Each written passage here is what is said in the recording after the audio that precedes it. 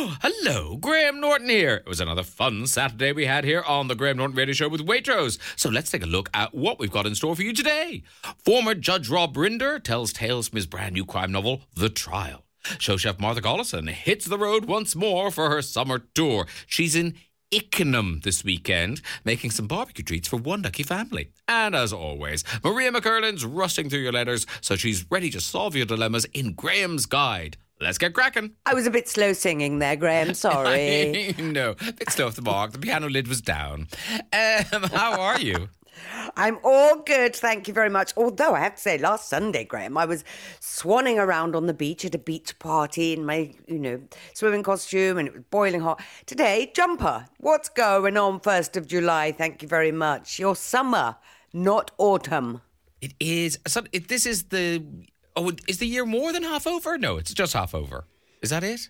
Are we halfway through? Well, yeah, no, it's half over, though. You're right. We've done 6 months already. Both of us kind of confused by that. Months, year, what are you talking about? Carol Vorderman shouting at the radio. 6 plus 6 is 12. She does a lot of shouting at the radio on Twitter these days. Oh, Carol, we like her. Oh, so I'm not on the Twitter anymore. Yes, you came off the Twitter. I don't miss it at all. I thought, because most people who leave Twitter end up going back on it. They kind of crawl back on in the middle of the night. And no, I haven't. I'm delighted that I don't miss it at all. It's so nice. And you've got all that time back as well that you spend scrolling, reading rubbish. Yeah, and also you don't hear all the shouty people and it's like shutting a window and realising, oh, actually the roadworks aren't nearly as loud as I thought. That's a very good analogy. Very good analogy. Shouting. Why don't you believe me? Why won't you accept my opinion? It's all that, isn't it? Oh, it's exhausting. Absolutely exhausting. What did I think I just heard that the swimwear competition, swimwear round has been scrapped in the Miss UK, Miss World. What was it? Were you listening to the news? Yes, I was. Emphasis on the miss. I missed the item. They've got rid of the swimmer round, and I think they're doing it naked now. I think that's what I heard. I think that's what Tom was saying. I was rather pleased that they got rid of the swimwear round because I thought I might enter, Graham, in Victorian dress, maybe sort of like the when they went into bathing huts to put on big bloomers. Oh yes, I'm told in my ear it's Miss England. Miss England. Okay, so we're not Miss GB anymore. We're Miss England. Well, no, I'm sure there is there'll be a Miss something else because, there'll be a Miss Scotland and Miss Wales, and then they'll all come together and there'll be a battle of the misses, and then there'll be a queen of all misses, and she'll do very well. And then she'll I seem to remember one of them, Miss Worlds, was disqualified some time ago for being married or having a baby or something archaic like that. Well, so we've come a long way, or have we? I don't know. I watched that. I think you told me to watch the Arnold Schwarzenegger thing. Did you? Oh, yes, I did. What did you think? I mean, it was good. I liked all those bodybuilding. That's what reminded me of it. Was all those titles: the Mr. Universe, the Mr. Globe, the Mr. Bus Stop, the Mr. Whatever. It was Mr. Big Muscles. Yeah, he won them all. It is amazing the work that goes into that. I mean, a good reason to watch the Schwarzenegger thing is because of all the historical clips, which actually are fascinating, and the way they kind of looked. So it's weird, isn't it? It's wrong and misshapen, but people want to do it. So what are you going to do? And also, the guy that isn't it? What I find funny is the kind of that fleeting nature of fame. That the guy that Arnold Schwarzenegger desperately wanted to be, he was British, and he was a movie star. He was in, I think, Ben-Hur or something, and I'd never heard of him. Reg something. Me neither. Or Ron something. Yeah. And then he met him and he was his idol, yada yada, wasn't he? Yeah. I mean, yes. The whole thing had a lot of overtones, undertones, a lot of tones. Is that the sum total of your week that you've watched Arnold Schwarzenegger? I haven't even finished it. I've only seen part 1 and part 2. I'm yet to enjoy him being a politician. That's the third part. Yes, that didn't really pan out that well. I'll just tell you that, but you probably know that already. He wasn't great as the governor of California, and didn't get to... Well, he couldn't be president. I think he wanted to be president, but you can't be president in America unless you're born in America. And apparently that's the only qualification. So it would seem. you can be mad and insane, but you can still be president. Were you bored here? Then in you go. Have a lovely time. Now, I don't know why I'm asking. Were you listening to the show earlier? The answer's no, isn't it? I was. Of course I was, yes. Well, did I hear... heard you say, I heard you say somebody rang in with praise, and I love you, and I love Maria, and blah, blah, blah. And I thought, no, finish the praise, please. I am listening and waiting. No, I always think it's so weird when presenters read out lovely things about themselves. So I was just skimming over all the nice things at the end of the text. Well, you could have just said the nice thing about me. That would have been good for me. Yes, she loves you. And she's going to love you reading out your letters in just a moment. But right now, we dedicate this next song to Bunty and Cheadle and her daughter Polly and her friend Michelle. Because did you hear their terrible time? I did. They were away somewhere very exotic. They were in New York and they got a table to have breakfast at Tiffany's, 10 a.m. booking. And at 9:45, Tiffany's burnt down. What? Yeah. Tiffany's on Fifth Avenue. It didn't burn down, but it burnt enough to shut. Yes. So, yes. Poor them. Smoke Poor billowing. Bunty. I know. She'll knit something about it. Oh, yes. Oh, orange wool. Orange wool is being purchased as Fiery flames. You see, I was listening, and I do know who Bunty and Cheadle is because she knitted us lovely tea cozies in our own likeness. I know. So handy. Anyway. Virgin Radio. Right, problem number 1. Quite a long one, quite sad. Here we are. Dear Graham and Maria, my dad is 78 and is not a nice person to be around. His way is the only way. He has no time for anyone who is different to him. He's always been very emotionally absent and wasn't a good father to me or my brother. It was our mum who held it all together, and even she didn't really like him most of the time. Our relationship has never been easy, and he never got on with my brother, who I tragically lost 2 years ago. My mum died aged just 73 this January, so all he has now is me. He has no family left and no friends to speak of. He spends his days with his beloved dog, visiting Mum's grave and watching reruns of old shows from when, and I quote, Britain was good. He's always been casually racist, but since Mum died, he seems to have gone into overdrive and has a particular hatred for anyone who's not like him. I cannot abide it or understand it, and I pick him up every time he comes out with this vitriol. But it's got to the point that I dread going to see him or even phoning him.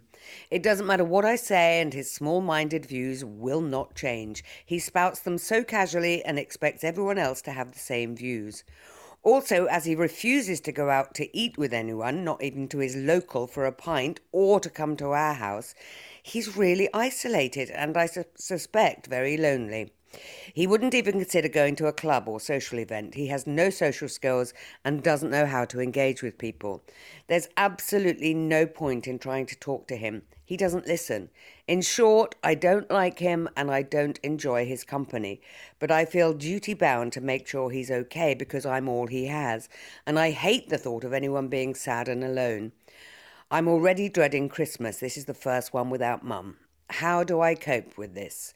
And that is from Bev in Redditch. Bev in Redditch, this has touched me, and I'm sure, sadly, it will resonate with a lot of Virgin Radio listeners because I think, understandably, Bev in Redditch, your father, whilst he's never been particularly emotional, etc., always been a misery, so on, your mum kept him in check. He is depressed. He is depressed and sad and lonely. He lost his wife this January. Your brother died 2 years ago. He's unable to express any of this other than in fury. I think what you're hearing from him always is this sort of fury and anger at the world, that it's not how he wants it to be, and it hasn't treated him well, and he hasn't responded to it well, and he's just withdrawn into a shell of his own misery and racist views and moaning. I mean, all I can say to you, Bev in Redditch, did I say it was from Bev in Redditch, is you have to sit him down and just say, Dad, all I can say to you is every time I come round, it makes me feel so sad and a bit depressed because there is no joy in your life. And I want you to have joy. Yes, I know you're 78 and life has been tough, but there is still joy to be found in every day. And let's go out on a walk. I'll come with you to Mum's grave and we'll find things that bring us joy. A flower, the sunrise, something very pretty on the street, a gorgeous building. You just got to try and get him out of this mindset. And he'll probably say, no, I don't want to do that. But you say, will you just do it for my sake, Dad? You're all I have now, and I am all you have. And it would be so much nicer if we got along and had a laugh and maybe talk about the olden days and remember good things from the olden days and talk about it with him.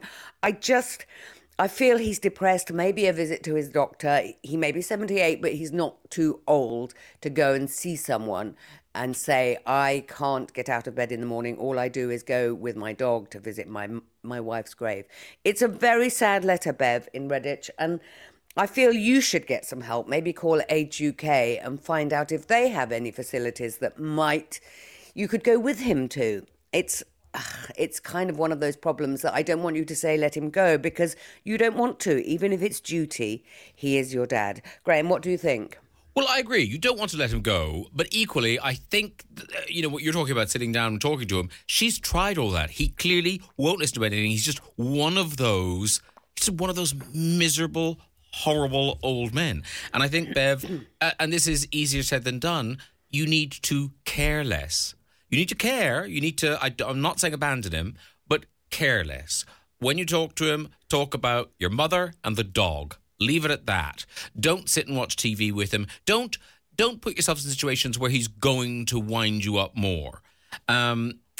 Because, yes, he's sad and lonely. Whose fault is that? It is his. He has spent a lifetime making decisions that have ended up in this situation. He's driven people away. It's extraordinary, Bev, that you are still visiting him, that you do still phone him, and that you do still care, because he's done everything in his power to make that not happen.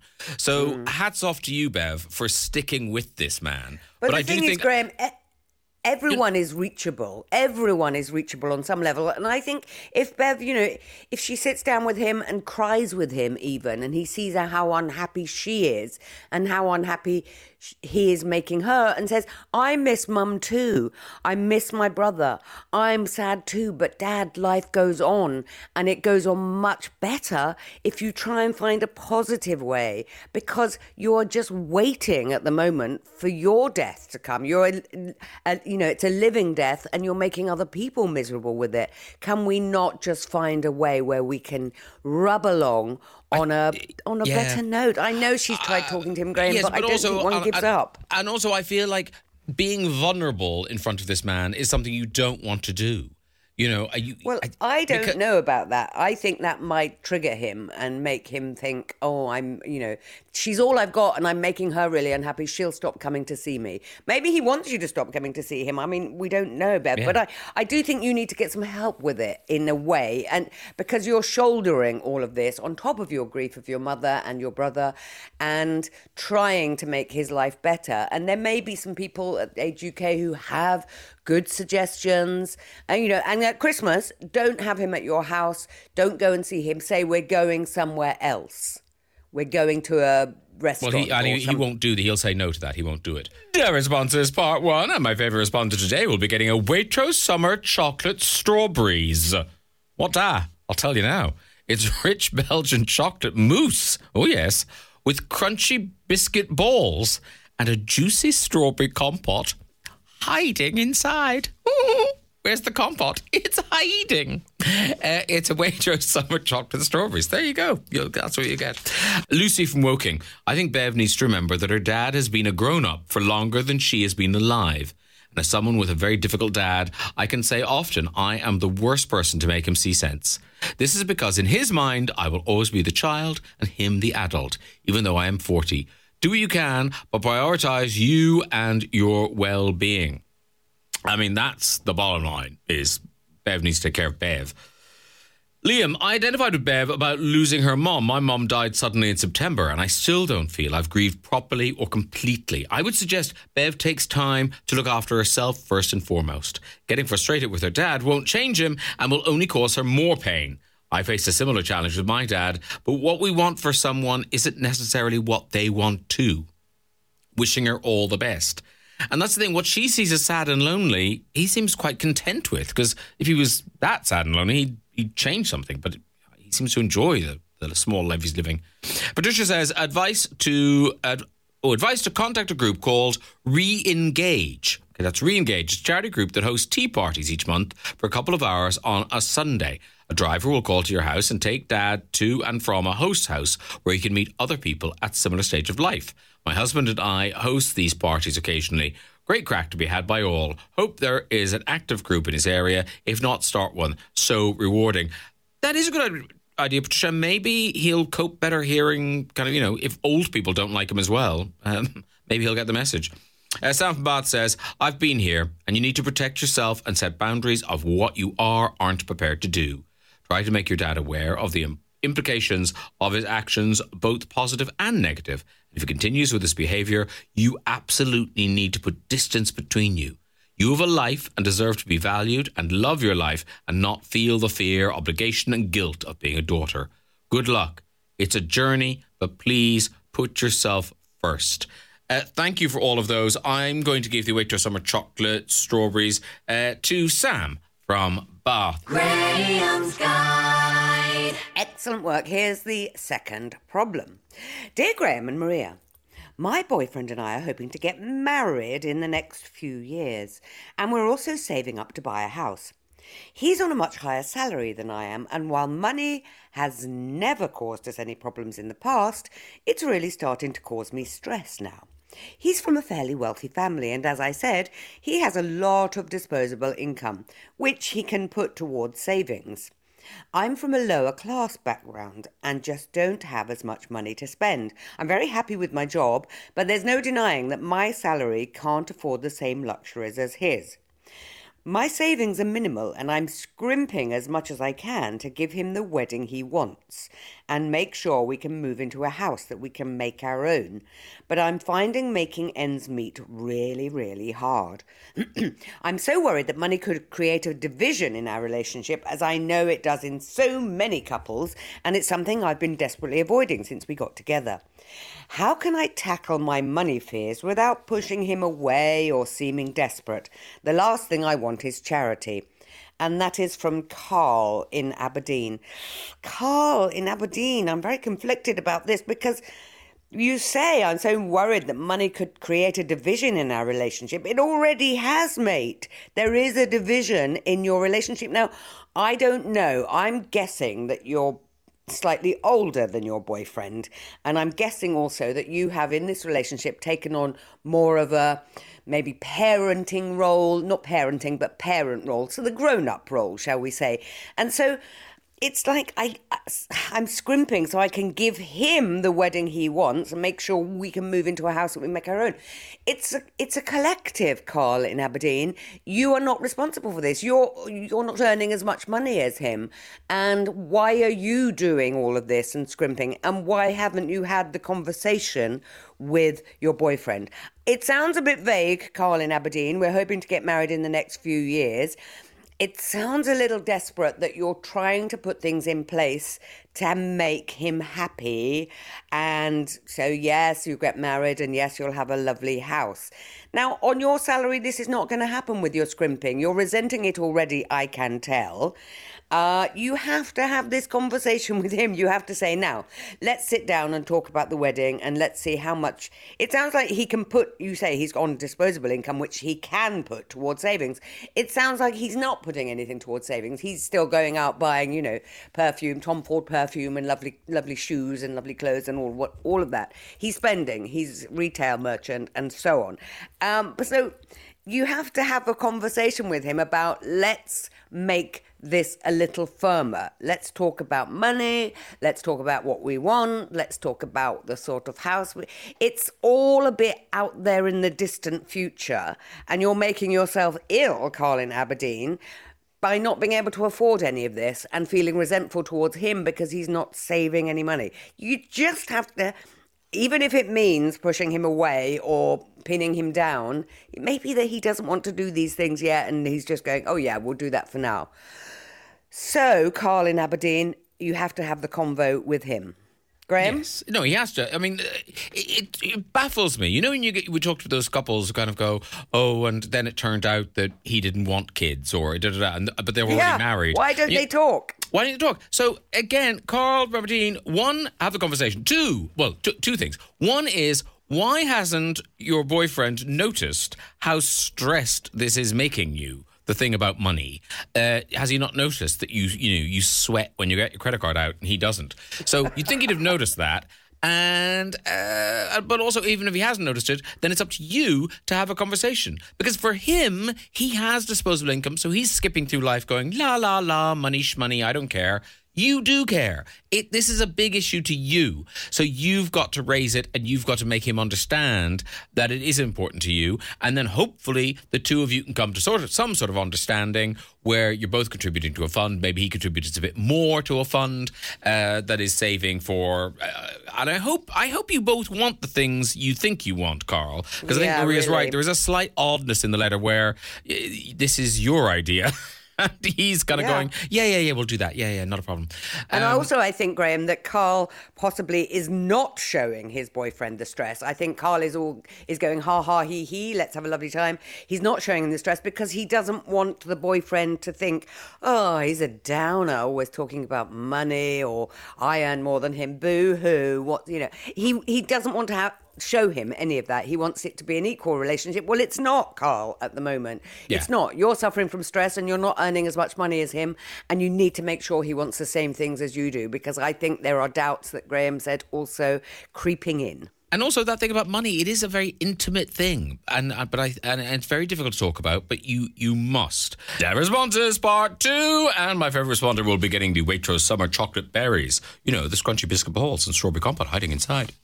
Let's go to your responses. Carl and his partner should work out what percentage of their total household income comes from whom. Agree a monthly budget, open a joint account, which they each deposit a given percentage into each month. While one will be contributing more, both partners will be contributing the same percentage of their income while preserving some money to save independently. That's from Harry and Peter in Cambridge. In brackets, it works for us. It does sound so practical. Karen in Hereford, don't be so proud. Be honest in this relationship. The money shared needs to be proportionate to resources available. Remember the widow and the mites? Fairness, Karen in Hereford, no. But I'm sure it's a lovely story. You're doing your best to share with what you can, and you both need to feel comfortable with arrangements. Don't worry that the money is proportionate as long as your love is equal. Oh, is that sweet? Well done. Nicely said, Karen. I forgive you for the widow and the mites. Dan says, me and fiancé-to-be had to have a similar conversation, as she earns more than I do. We worked out how much we need to save and decided the best way forward was, rather than pay a set amount each, we paid a percentage each. That way, we're both contributing within our means. I then got a promotion a few months ago and we were able to adjust the percentage, so I was paying a little more. Peter in Chackham says, unequal income must affect most couples. When I met my now wife, I earned far more than she did, but that did not matter because we were made for each other.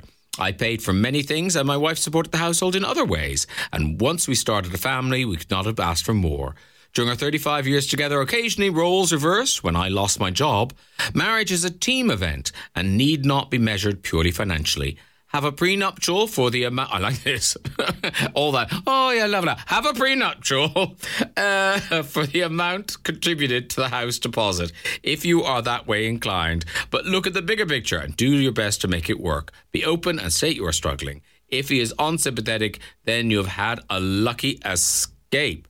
Ooh, I'm torn who to give the Waitrose summer chocolate strawberries to. I'm going to give it to Harry and Peter because that was the most practical, you could lift it off the page and just do it advice. Thank you very much. The Graham Norton Radio Show with Waitrose. Food to feel good about. Virgin Radio. Can you believe that before 2014, none of us knew, well, most of us didn't know, who my next guest was. But 2014 changed all that with the arrival of Judge Rob Rinder. He has now become a broadcaster, a journalist, and now a novelist. He's got a brilliant twisty-turny legal thriller called The Trial, and he's going to tell us all about it. Please welcome Rob Rinder. Hello, Rob Rinder.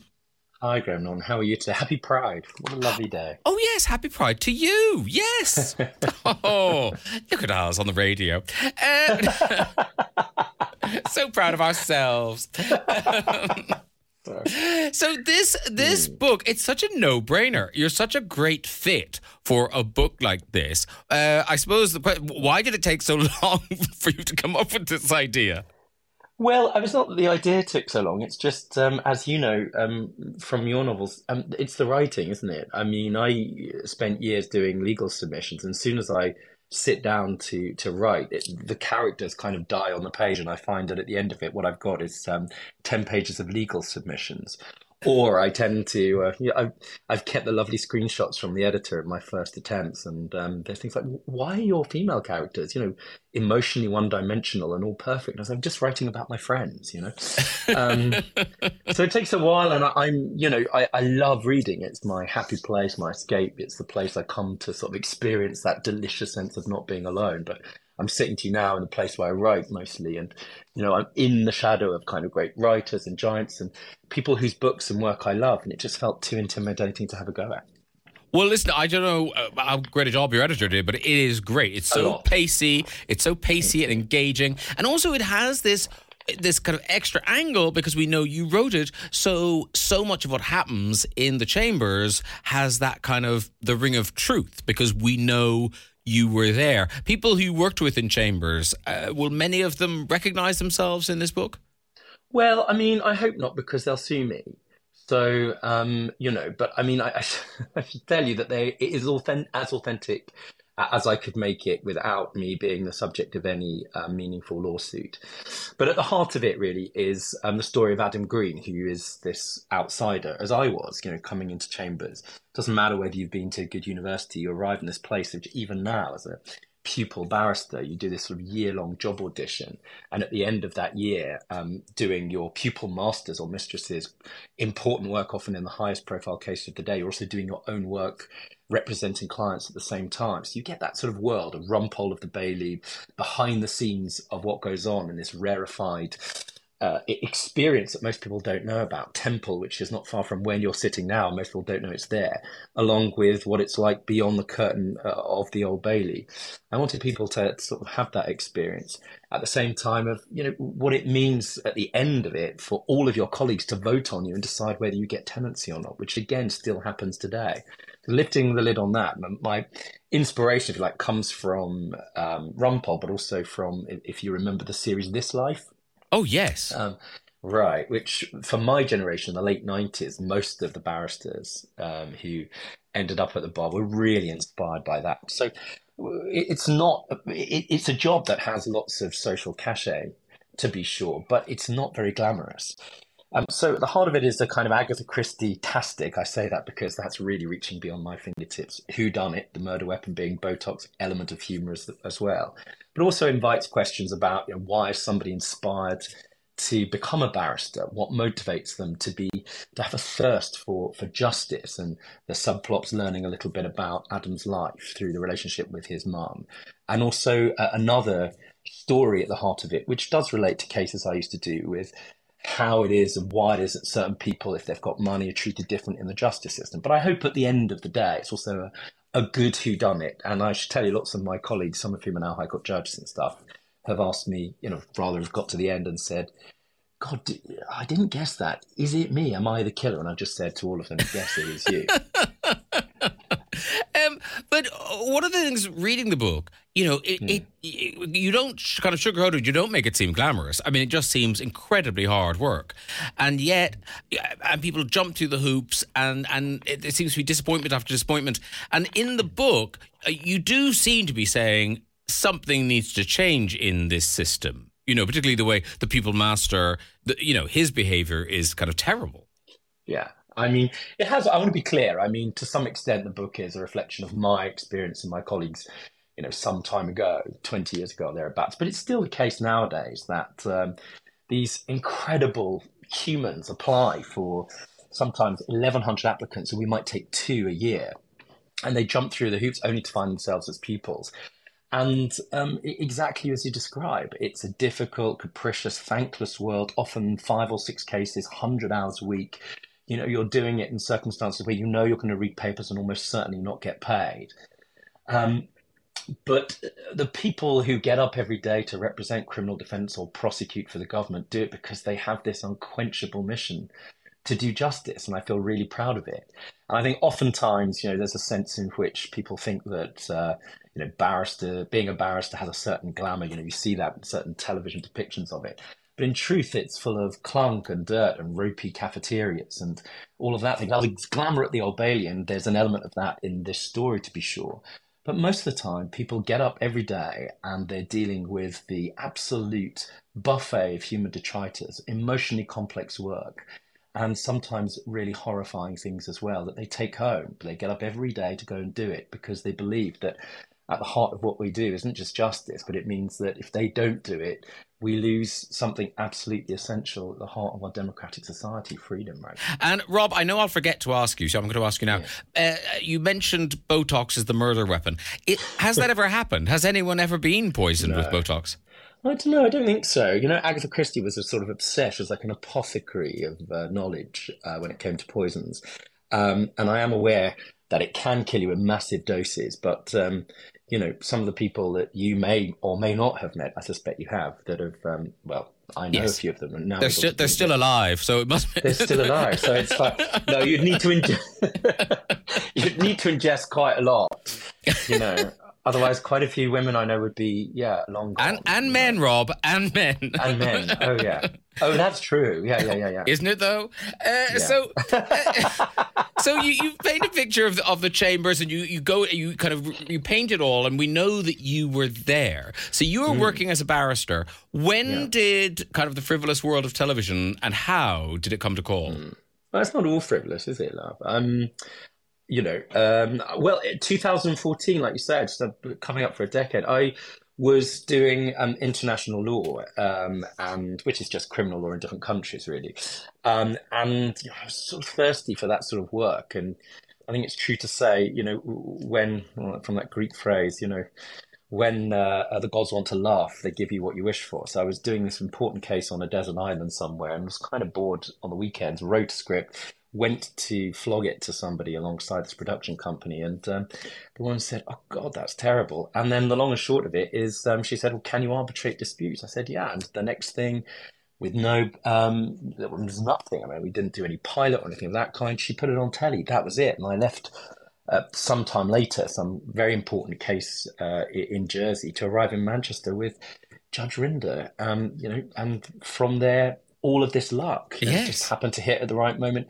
And then you get, opportunity and after opportunity. And for me, it's been the greatest sort of gift, and the overused words, but I care about it, sort of privilege in the world to have this platform, this light, let's say, to do other work. And in addition to Judge Rinder, from then, be it work about learning about genocide, the Holocaust, Israel, Palestine, all of that has been because of this show. And, it's sort of given me this limitless gift. It's such a delight. And did you try and keep the two careers going for a while in tandem?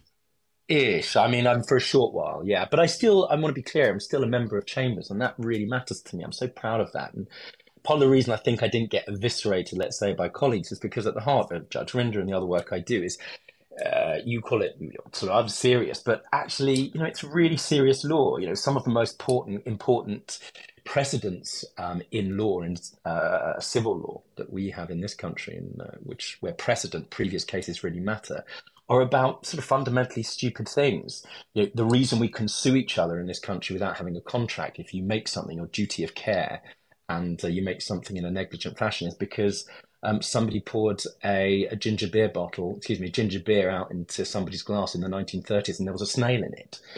And that meandered its way to the Supreme Court, which was then the House of Lords. And Lord Adkins stood up and said, "Who is my neighbour?" I mean, that's how important that judgment was. And it was about a ropey snail. Wow. So I really care. Right, I know, right? So I really care about people, everybody understanding the law. It's ours. It's all of ours. And that mattered to me, and it still does. And obviously, you still work in in that world. You're kind of law adjacent. You are. You explain to us. But do you kind of miss it? Do you miss the day-to-day work of being a barrister?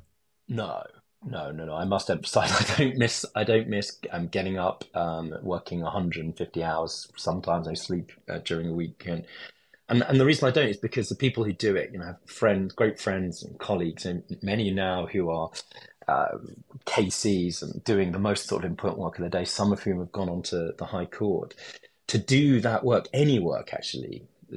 Especially where you're going to be under-resourced and underpaid, you have to have such a kind of sense of calling, a sense of real mission. I think it's a vocation, and as soon as you lose the passion for that, you think about everything you do. It doesn't need to be perfect every day, but in a month's time you're going to still believe in it. And if you don't, a bit like increments of emotional money, let's say, you go bankrupt fairly quickly. And much as I love doing the work, and I still enjoy teaching and supporting legal organisations to do what I can to assist them, unless you have that drive and you continue to believe in it, you end up pretty depleted fairly quickly, as I did. So I'm not sure I could go into jury trials anymore. Not to mention the fact that given the nature of the decisions I was making as a lawyer, you can imagine a big international tribunal saying, well, whose decision was it not to serve up this very important chunk of evidence? And counsel for the other side saying to the High Court judge, my lord or my lady, I'm afraid I would tell you who that was, but he's off doing the cha-cha. Not to go down that route.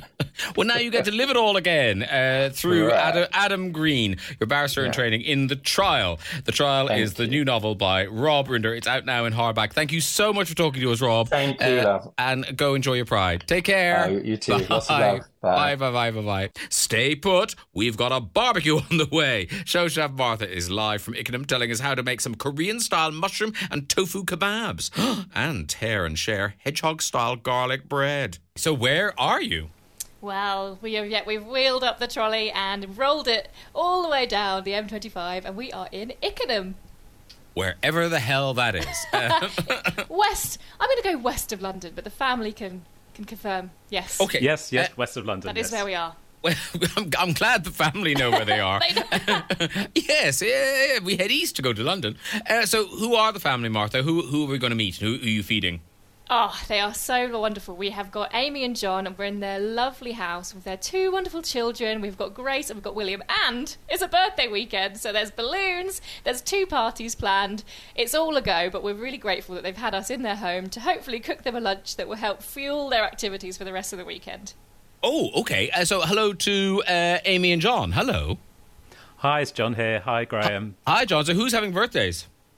It's my daughter's birthday. She's 8. She's having some friends over tomorrow to do some tie-dye and craft and all that kind of things. And cake, obviously. Yes. But were there 2 birthdays? It's just one birthday, not 2 birthdays for some reason. One birthday, and it is my son's leavers party because he is going on to secondary school in September, so they've got a big hall full of balloons and associated mayhem, I think. So this is a big weekend for everybody. In addition, Martha Collison's in your house cooking up a storm. How fabulous. Very, very good. And now, weirdly, I feel like I've been in your house because I've had a sort of good nose around. Because your house is known. That's right. So we had Cian de Crow's video shot in this house. I think it was probably back in Christmas. Which then turned out to be quite a big hit, wasn't it? So, yes, all the internal is all inside this house. We had Cian was here in our front room playing guitar, and there was 2 small boys running around the house, one of which was playing little Cian, because it's about them when they were younger, and his brother, and they're all playing hide and seek around our house. And, it was a lot of fun. Quite chaotic. There was like 30 people. Yeah, do you know? It was good. Do you know Cian de Crow, or did they find your house online, or what happened? Yeah, well, we're kind of with an agency that occasionally hires us out for like shoots and stuff. So we've had a couple of videos here. We had somebody called Neve Alla. We had a girl from Tennessee here back in March. But Cian was the probably the big name so far, yeah. Lovely. And how much of the decor that we see in the video is your decor? That's all us. I think the external, I think they shot that somewhere else. But yeah, all inside, that's our house. The wallpaper is all ours. Lovely. I like dipped pine doors. Yes, indeed. Yeah. Well, the house is Edwardian, so everything's quite old in here. So yes, it's all a place of character. It's beautiful. What are you cooking for us today? Or not for us, for them. Oh, yes, we had a lovely little sing-along to that song. It was a really nice little moment. But anyway, on to the food. Today, we are having Korean-style mushroom and tofu kebabs and a side of wild garlic hedgehog tear and share bread. Wow. So now, and are you cooking this all on the barbecue? We are doing the kebabs on the barbecue, and then we're doing a dessert tomorrow on the barbecue as well. So it's a barbecue weekend. It's also, we're doing a vegetarian meal, because I think veggies often get left out with the barbecue, don't they? People put on everything, they do all the nice meats, and then they just chuck on a few vegetarian sausages. But we thought, no, we'll make this the focus, we'll make this the star, and do these lovely... They've got mushrooms, smoked tofu, tender stem broccoli, covered in lovely kind of sticky, tangy glaze, and they make it special for the vegetarians. No, I'm very impressed because when I married a vegan, I literally threw the barbecue away. You thought there's no point. I need never look at that again.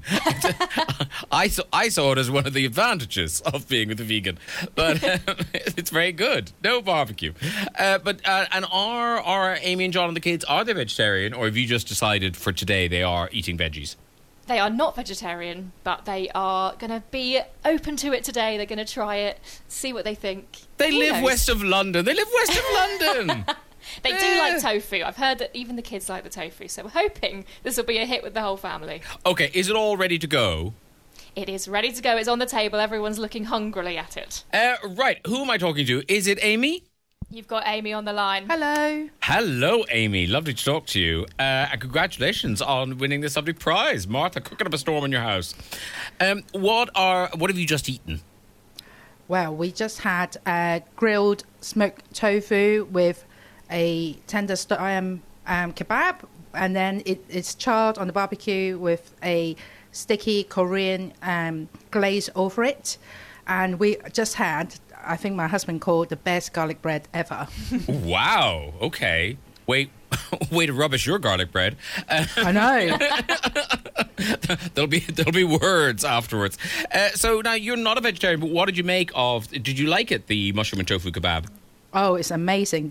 The glaze is really sweet and tangy. The smoked tofu the flavour really come out on the barbecue. Oh, it's all really good. The bread was warmed up in the oven and then have melted cheese inside with wild garlic, so it's really flavoursome. Oh, that sounds gorgeous. Absolutely. And did everyone like it? Did William and Grace enjoy it as well? William? Oh yeah, it was incredible. I really enjoyed it. Oh, very good. And birthday girl Grace, did you have a nice time? Yeah, it was yummy. Yeah, but you're hoping for birthday cake tomorrow. So, yeah. Thank you very much for your mushroom and tofu kebab. So, Martha, if people are sitting... Because I must say, Amy really sold that. It sounded delicious. So, how do we make it? She did. We'll come here again. Yeah. She sold that so well. No. So we are taking some large flat mushrooms, some smoked tofu. You can get this in the kind of chilled section at Waitrose, and it's got so much flavour. If you've tried tofu before but you haven't been a fan, smoked tofu is a really good shout to grow a love of it. And then we've got tender stem broccoli. We're taking 2 skewers and we are threading it onto both, and this is quite good because it gives it a bit more stability when you're putting it on the barbecue, because it holds both together. Yes. So we're skewering everything twice till you've got all those ingredients on your skewers. Then we are mixing up a lovely glaze. Now the base of this glaze is gochujang, which is a kind of a fermented brown rice and red pepper paste, and it's got so much flavour. So we're mixing that with a little bit of ketchup, some garlic, some soy sauce, bit of maple syrup, and then we take it all out to the barbecue, and the weather has held out for us. There was a moment about half an hour ago where we thought we'd be barbecuing in the rain under an umbrella, but thankfully the sun has come out. You want to get your kebabs on the barbecue, and then we're brushing them with that glaze every couple of minutes or so as we turn them, and they start to develop a lovely little char. Takes about 10 minutes start to finish on the barbecue, so really nice and quick, and a lovely option for vegetarians. And indeed vegans. It's right all the way, isn't it? Yeah. It is indeed vegan. And you didn't feel like you wanted to parboil the broccoli. That cooks on the barbecue fine. It cooks on the barbecue fine, yeah, because it's the tender stem kind. It's not very thick, and you can choose ones that should barbecue well in the time. And then we're serving it with a little bit of kind of sticky rice, and then the recipe serves it with kimchi. But we have not just got any regular kimchi in this house. No, we have Amy's homemade kimchi. So we've pushed the Waitrose one to the side, and we've got this lovely, delicious homemade one that Amy's got in a jar in her fridge. Wow, I'm so impressed, Amy, because kimchi, you have to feed it and stuff, don't you? It takes a while. Yeah, it have been in the fridge since Christmas, so it's nice, slightly, it's really good fermented, and it's got the right sour note on it. It's brilliant. Gorgeous. And very quickly, Martha, how do we make the bread?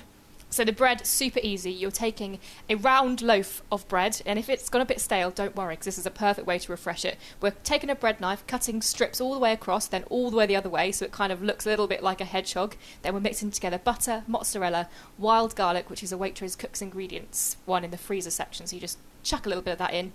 Then we're spreading that in between the little bits. It goes wrapped in tinfoil into the oven for 25 minutes for the cheese to melt and the bread to become lovely and gooey, and then you can just pull off little chunks at the table. Gorgeous. If you want full recipes, you go to waitrose.com/show chef, and you can find all the recipes there. Pictures available on our socials at Virgin Radio UK.